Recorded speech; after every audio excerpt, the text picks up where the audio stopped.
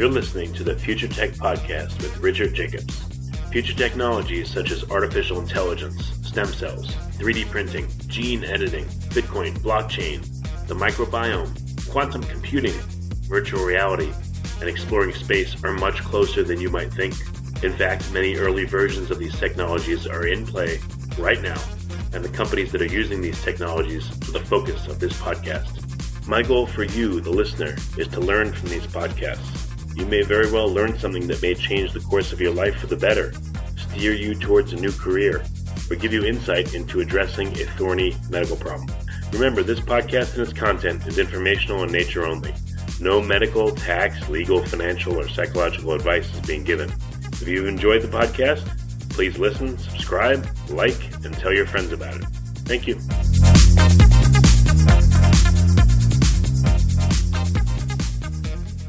Hello, this is Richard Jacobs with the Future Tech and Future Tech Health podcast. I have Edward Wilms. He's a postdoctoral researcher at La Trobe University in Melbourne, Australia. We're going to be talking about EVs, extracellular vesicles, also known as exosomes, and it'll be a very interesting talk. So, Edward, thanks for coming. Yeah, thank you for the invitation. It's great to be here. Yeah, what got you interested in exosomes? How did they even come across your radar? I think this is something that already happened during one of my first research internships in my undergraduate, so my bachelor's, when I was studying pharmacy. And I got the opportunity to do an internship for 6 months at a department at the University of Utrecht with Raymond Schiffelers. And he basically introduced me to one of his postdocs working there. We started doing some basic experiments and getting used to lab skills working with exosomes. So this was cell culture and all kinds of different techniques which are commonly used in the lab, but we were specifically looking at and trying to isolate exosomes as I knew them back then, and extracellular vesicles as people have been calling them now. Right. So in what context are you studying EVs?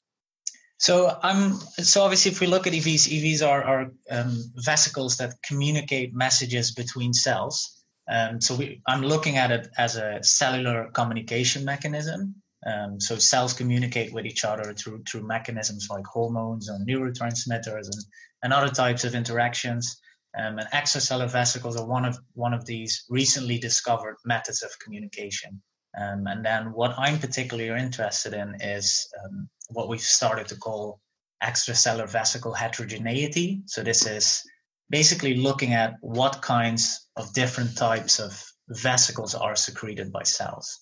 And this has become very relevant, and I think it's come up a couple of times in the podcast that you've recorded on extracellular vesicles, where we have this idea that cells secrete a lot of extracellular vesicles, and they're all in the bloodstream and in the body and circulating and influencing other cells. And it sounds like this is a very unregulated system, but I don't think nature has intended it to be like that. So I think there is some level of specificity in terms of how messages are communicated between cells and what vesicles travel to what cell and what vesicles are taken up by cells and what functions they carry out. And I think one of the levels of specificity arises from the fact that cells release very specific types of vesicles. So I'm interested in dissecting what kind of types of vesicles are released by cells and what kind of functions they have. Well, how do you capture the vesicles given off by a cell? Can you have it in culture with a net around it somehow where you can scoop up all the EVs it puts out?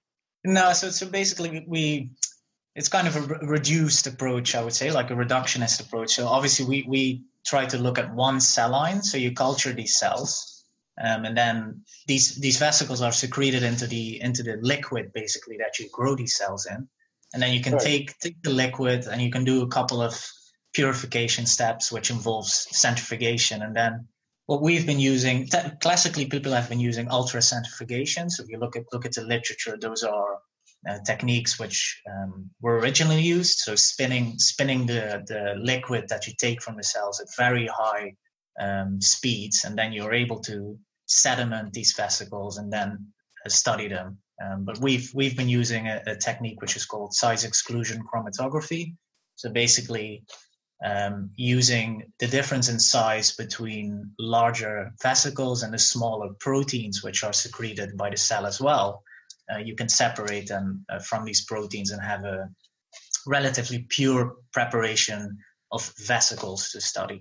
Well, I would think that if you put two cells together that are the same cell type, you get one kind of vesicles. If you put two different cell types together, you get another one. And then, I guess if you put a microbe in the mix, you may see communication between someone's somatic cell and a microbe as well, or a virus, or, there's many different permutations you could do, I guess, initially just to see major differences in what the cells are putting out, or, change the pH with given cells in solution. You can do I would think hundreds of different permutations to see how things change. Exactly. Yeah, this is people have been trying all kinds of different things to influence the vesicles that are secreted by cells, but it's challenging, obviously, due to their small size. First of all, I think that makes it very challenging to study them, and then also, like I said, because there's most likely all kinds of different types of vesicles released, and isolating these and having pure populations is a very very challenging thing to do, which makes it quite complicated even to study them in a setting of one cell communicating so cell A communicating with cell B. Even that can be quite tricky. Well, why is it so hard to separate one cell in one medium and one in another? I think what specifically makes it difficult is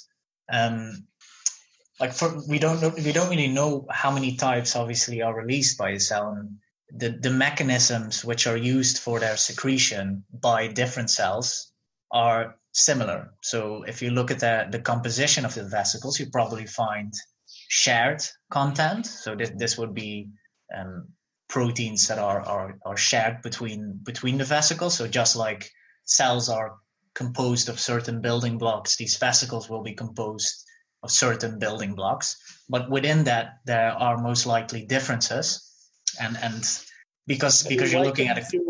Why couldn't you have, for instance, one cell in a medium, and profile what's in the medium, and then feed it, have it sit there for a few hours, and then profile again how the medium's changed, and then maybe again raise the temperature and see how it changes. Yeah, maybe sure. Start with one. Why not that? You can definitely do that. And I think there's definitely people trying these things. Well, what have you seen in the literature? What have people tried where they've published results that they whispered them to you, on the phone or something? And what have you seen people do, and what have they learned so far? So one of the things that people have been looking into, I guess, is how these, and this is also something that I'm interested in, is how these vesicles play a role in cancer. And then, in particular, the metastasis or the spreading of cancer. So this is something we can talk about, which has been quite well studied for vesicles.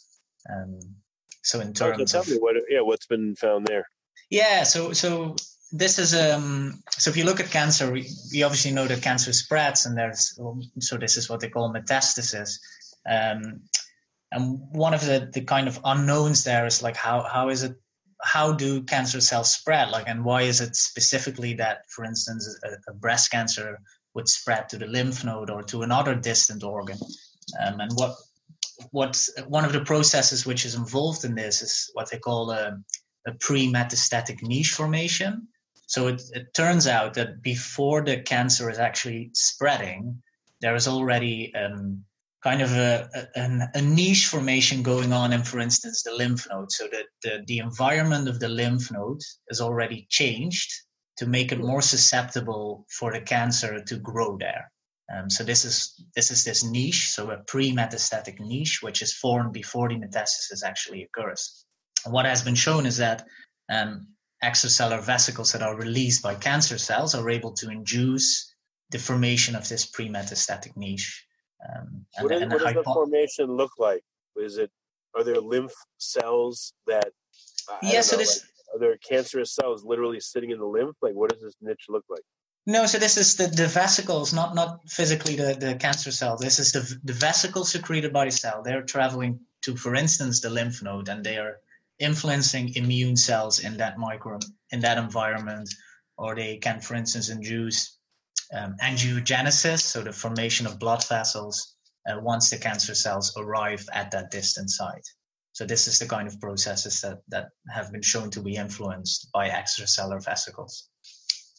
All right. So what's interesting then is there must be a reporting back of, is it ready? Is it time now to metastasize? Otherwise, why would they start feathering the nest, for the cancer cell in the first place? Yeah, interesting point. Yeah. So what's the mechanism? But, perhaps EVs, they're taken into cells. I mean, what are the range of things can they do? Can they change the gene expression of that cell? Can they change the outer membrane proteins that are produced and open channels or closed channels? I mean, can they change the functionality of the cell completely? Like, what can they do? Well, I think all that cell to send back EVs saying yes, successful migration. Yeah, I don't think anybody has actually looked at that. As far as I'm aware, nobody has really looked at when is there a signal that actually goes back? Like, is there a communication in the reverse in that sense? So that's actually quite an interesting point. I'm not sure. Yeah, I mean, again, I tell you, I've said this to other people, when I think about a cell, like, how does it has to, okay, well, I know it's going to get metaphysical, but it has to know that it is itself, and it would communicate, I would guess, in different ways with, like, again, if I'm a hepatocyte, I'll know, okay, I'm this kind of cell. And if I'm going to communicate with other hepatocytes, I would package specific EVs for them. But if I'm going to communicate with some like distant organ, how do I even know how to communicate with that other organ cells? Like, how would I know that? So I have to have essentially a language that tells me what to package up and where, and how to target, distant parts of the body. But again, I'd have to get feedback that it worked somehow. Good. Yeah. Good point. And then all the incoming stuff, like, as a cell, how do I know what to let in or what not to let in? And when I do let something in, how do I open up the box and like see what's inside and say, okay, this is this and this is, how do I get the package and read the from message? It's from my neighbor, the bone cell, and here's what the message says. I mean, that's like all communication and discernment. Yeah, this is exactly the point that I guess what I want to raise as well. Like, we see all this and we think this is how it's happening, but there should be a certain level of specificity. And like I said, I think one of the levels of specificity might arise by a certain signature that is present on a given EV. And we haven't been able to show that properly yet. So what kind of vesicle is able to really enter a cell and deliver its messages, and where is there differences in where certain EVs deliver their message to, which is obviously highly relevant, because if you look at, just to change the conversation a bit, if we look at how people are thinking of using EVs, we all want to use these extracellular vesicles. I think this is a big part of the literature and a big part of the discussion that is going on is how can we use these extracellular vesicles to deliver certain therapeutics or drugs into the cells. And here it becomes obviously very relevant to know which signature on the vesicle or which type of extracellular vesicle is able to do that trick, because that's the kind of vesicle you want to package your therapeutic in.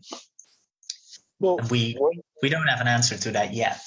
Yeah, one way is to look at it that way, but the other way is, what is the primary way by which a cell takes in a vesicle? Like, where is that discernment happening? It sounds like it's happening at the outer membrane, the lipid bilayer, right? That's where it's happening? Yeah, I think there's probably surface interactions going on which allow a cell to decide if this vesicle is even allowed into the cell, yes or no. And then... So, what if you were to profile, is another huge job, but what if people were to profile, ideally, all the cell types, let's say in the human body, their outer membranes, what does it look like? and then we could make this kind of cell, what other kinds of cell could it potentially communicate with, or what would it need to be able to make a vesicle? What properties would it have in order to enter into these other kinds of cells? Perhaps then we would see a pattern like, the membranes of these kinds of cells are highly selective and very little will get in, while these other membranes, they'll take anything in, Yeah, I think it's a very interesting approach. And there are some people that have looked at uptake of vesicles between different cell lines. So again, studying in a more reductionist approach, so looking at one cell line, if you feed this cell line vesicles, how many are taken up? Looking at another cell line, feed the same amount of vesicles, how many are taken up? But I think dissecting from that information what actually dictates the yes or no signal is very difficult. And I think it's especially difficult with extracellular vesicles, because you're not just looking at one protein. You're looking at a composition of proteins. You're looking at a lipid bilayer with different lipids. You're looking at sugar molecules or glycans which are on the surface, and then there's also the content, so that there's nucleic acids inside the vesicle which might have effects on where this vesicle ends up or what trick it does. So I think that the approach you mentioned is obviously things that we in the field are thinking about as well, but it's very complicated. Well, maybe you should take a very special circumstance, like right before an egg is fertilized by sperm. I bet you the sperm are spitting out EVs and the egg is spitting out its own.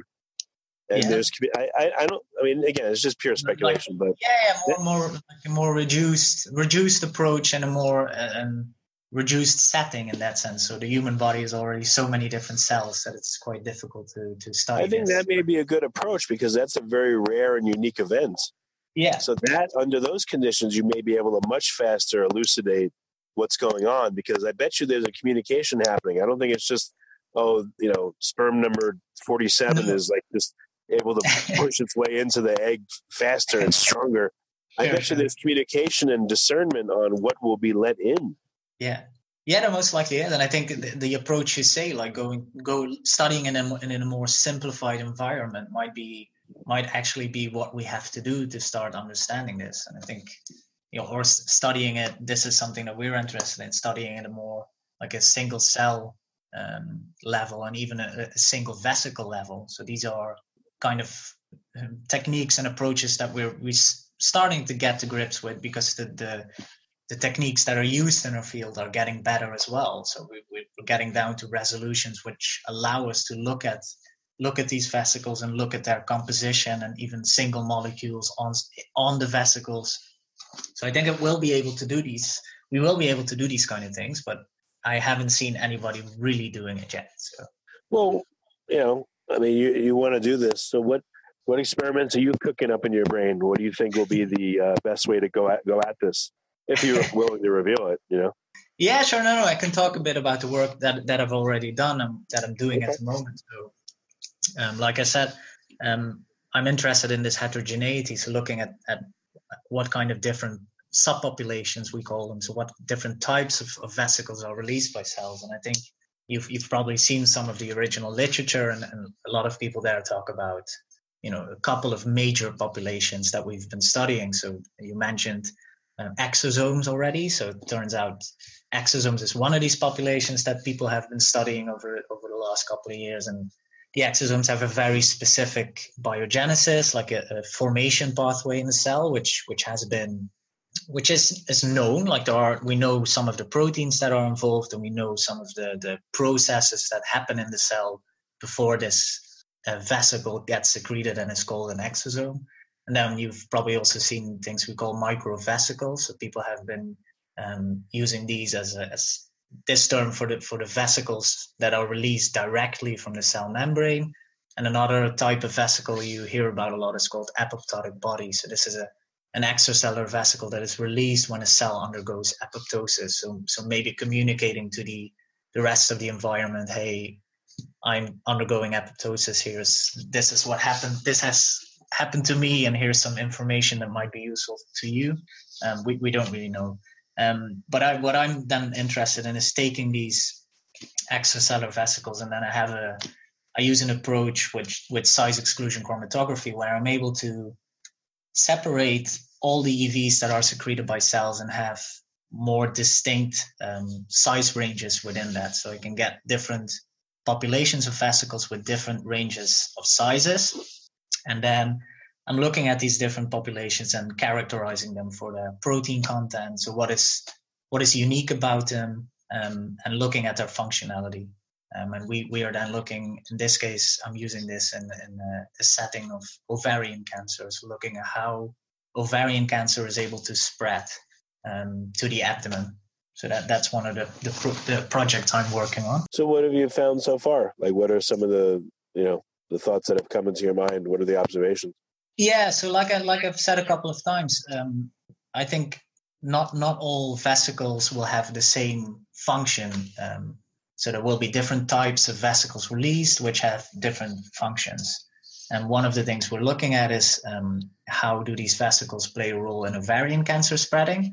And what we see there is, so what people have shown is that you have in this case, in ovarian cancer, you have the primary tumor in the ovary, and the metastasis or the spreading is able to happen directly through the abdomen, so via what they call the peritoneal fluid. So there is a direct link there, not via the bloodstream, but directly into the abdomen. And what happens is the primary tumor sheds cells, so the cells become released from the primary tumor. They travel through the abdomen, and they have to establish there in order to form a secondary tumor. So in order to establish a new tumor in the peritoneum. And we have observed, and other people have shown, that extracellular vesicles are able to support adhesion of the free-floating ovarian cancer cells to the abdominal wall in that simplified way.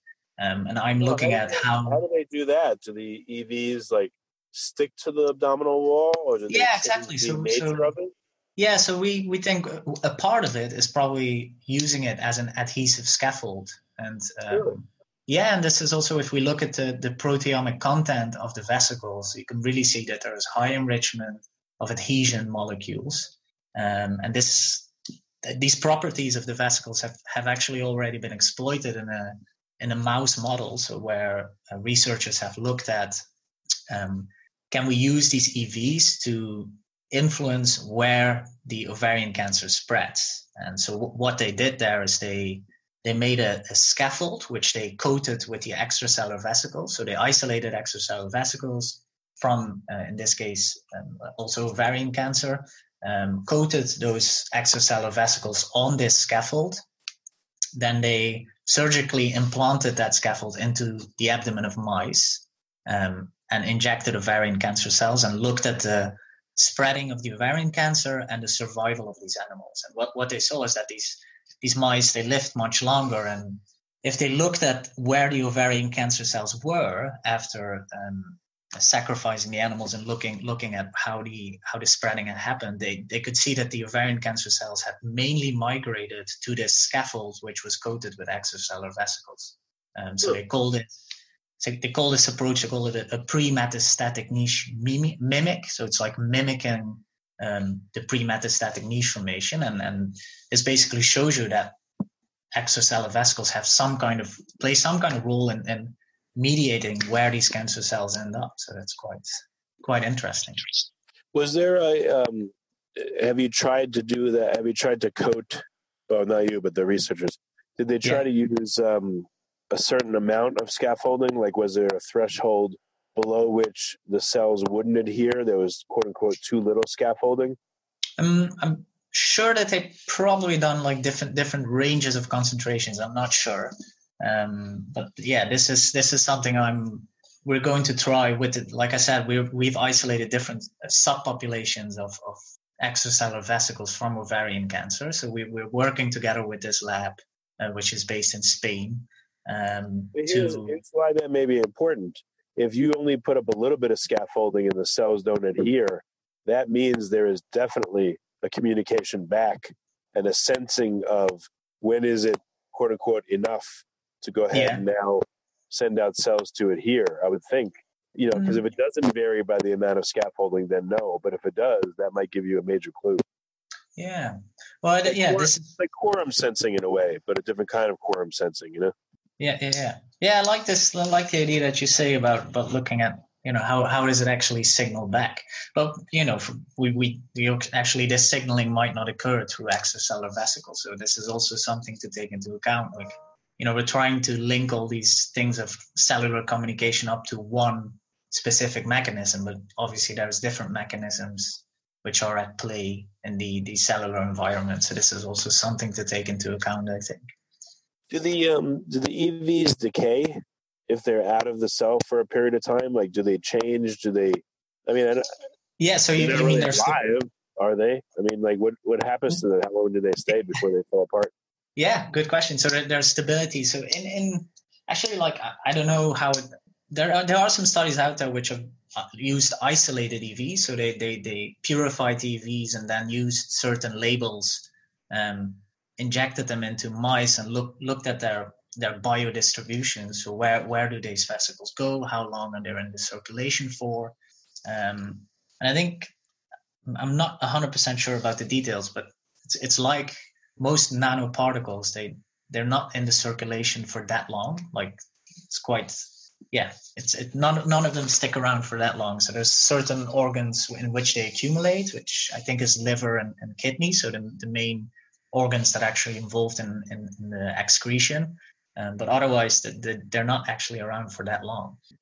But when they do adhere, though, and they become a scaffolding, like, do they preserve their form, or do they turn into a semi-scar tissue? Like, what happens to them? Do they, if a lot of them are there as a scaffolding, do they attract the immune cells? I mean, do we know what the fate of them are once they've made a scaffolding? No, we don't actually know that.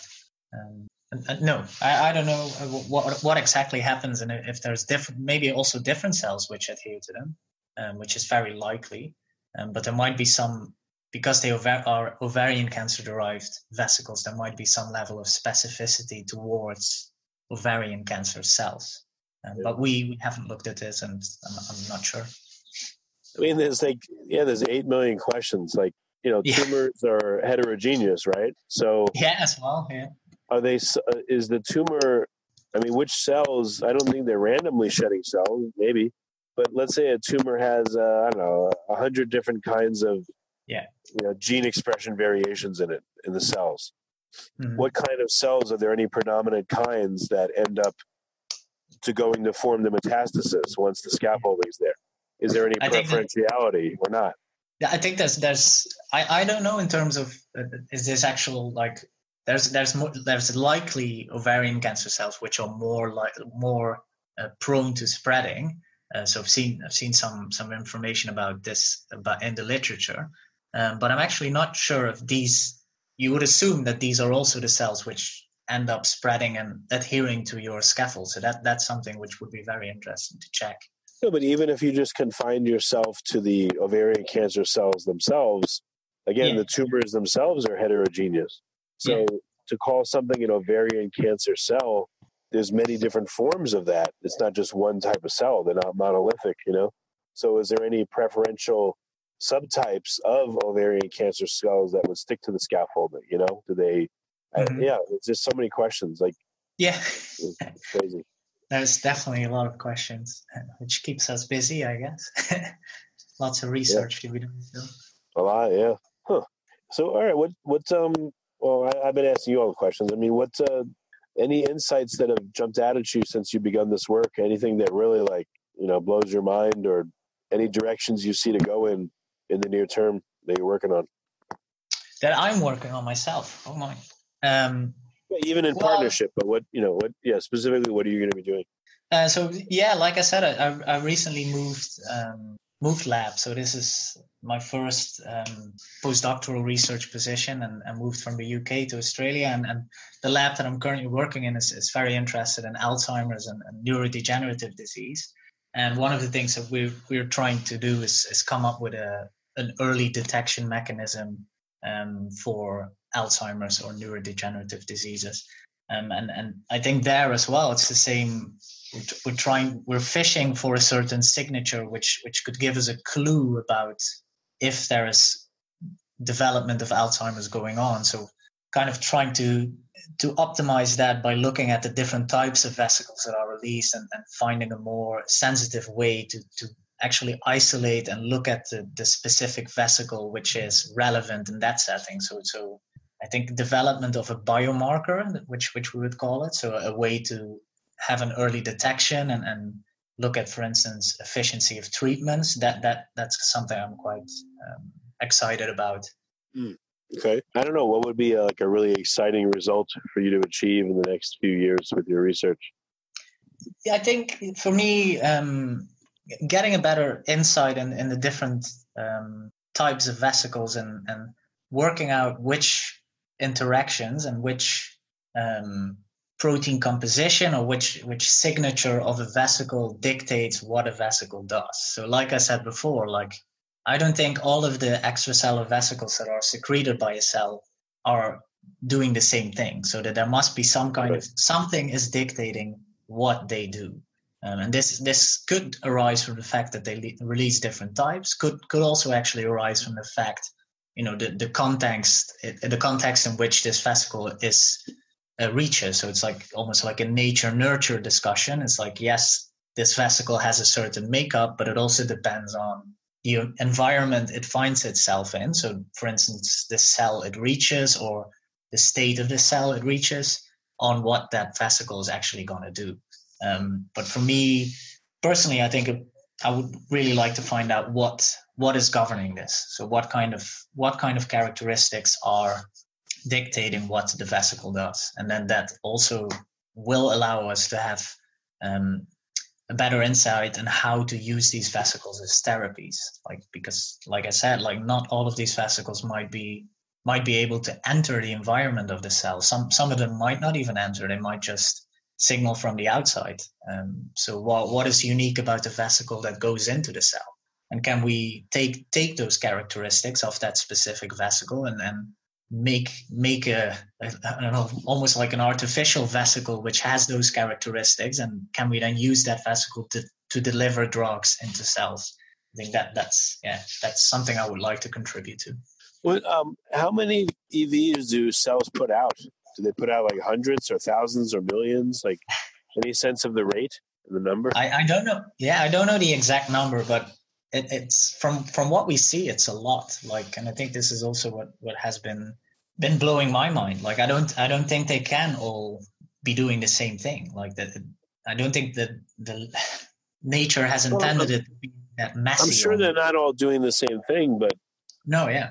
Again, what does that tell you if a cell puts out 10 different kinds of vesicles? Yeah. But it puts out 1 million of this and 5 million of that, and only 45 of these or 2 of these. Have you seen vast differences in the number of EVs, even though they're different types?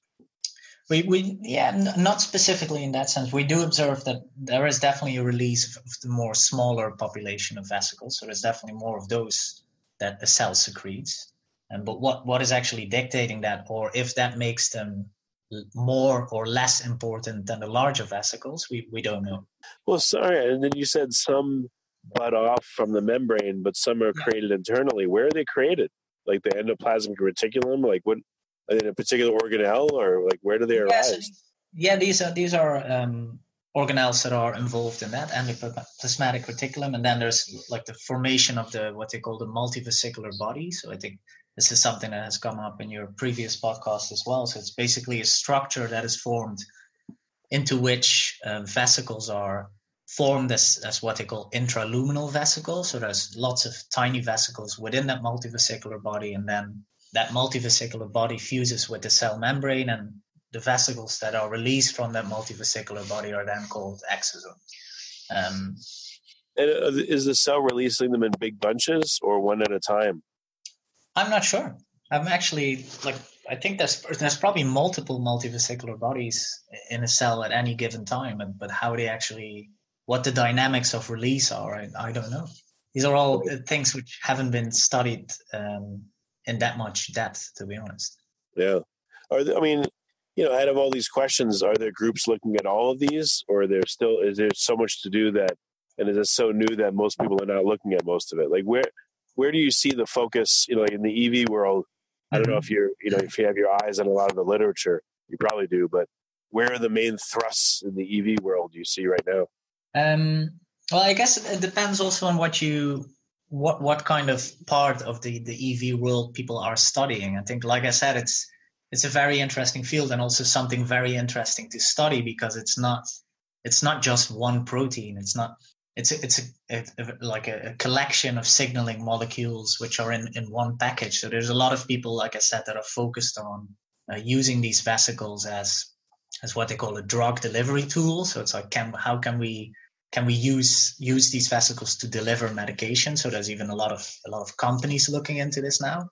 And then there's people who are very interested in the underlying, so what we call the biogenesis. So how are these vesicles formed? So this is like, for instance, Clotilde Tari. She's quite a big name, a well-established name in our field. And she's really looked at the biogenesis of exosomes. So really dissecting this process that I just described with the multivesicular body, sorting of vesicles and the release upon fusion with the plasma membrane. So that's, in that case, that's Paris. So that's France. So there's a lot of people working on this, which makes it, like I say, it's a very exciting field, and it depends on what area of research you're interested in, where the main focus is. Okay. Well, very good. So Edward, I know all I did was ask like 8 million more questions than could be answered, but hey, that's the nature of it. No, that's. I mean, it's like I said, it's very interesting to discuss all these things, and I think there's still a lot of unknowns. I think that's what makes this field interesting as well. But it's highly promising, obviously, like you say, cells are releasing lots of these vesicles, and surely there must be a reason why they're doing it. So I think, it will. There's not any poor souls out there who say it's all random, is there? There probably is. Well, there probably is, and I think if you look at this is something that comes up. If you look at how we thought about these vesicles originally, people are like, oh, this is just cellular debris. So it's just basically it's the cells putting out their trash, right? And I think still maybe a fraction of the vesicles which are actually released might be trash. Like they might actually not be doing anything. But we can't, like I say, we don't know. Like there is no way at the moment to distinguish between those two, because we haven't been able to really look at like a single vesicle level. So it's like I say, like why is this one specific vesicle able to enter a cell and deliver a message? Why are they all able to do that, or is it just one particular vesicle? And what is unique about that vesicle compared to the one that wasn't able to do that trick? So I think these are the kind of questions which really excite me, and I think are very relevant to answer. Okay. Well, very good, Edward. I think we're at the end. What's the best way for people to get in contact with you and ask you 10 billion questions, or suggest collaborations, or work with you and stuff, since you're in this field? Yeah, no, sure. Always happy to answer questions or give people more information. So I think I'm happy to pass on my email, so you can include that in the notes and that come with the podcast, or even LinkedIn. I'm on LinkedIn, so if people want to reach out through that, they're happy to connect over LinkedIn as well. Well, very good. Well, Edward, thank you for coming. I appreciate it. Yeah, thank you very much for inviting me.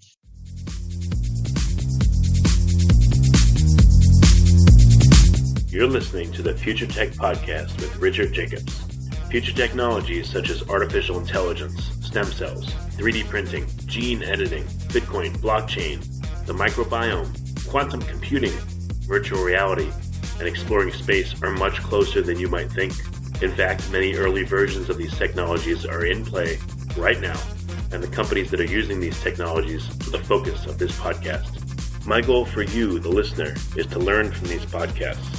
You may very well learn something that may change the course of your life for the better, steer you towards a new career, or give you insight into addressing a thorny medical problem.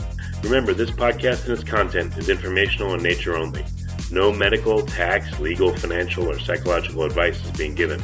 If you've enjoyed the podcast, please listen, subscribe, like, and tell your friends about it. Thank you.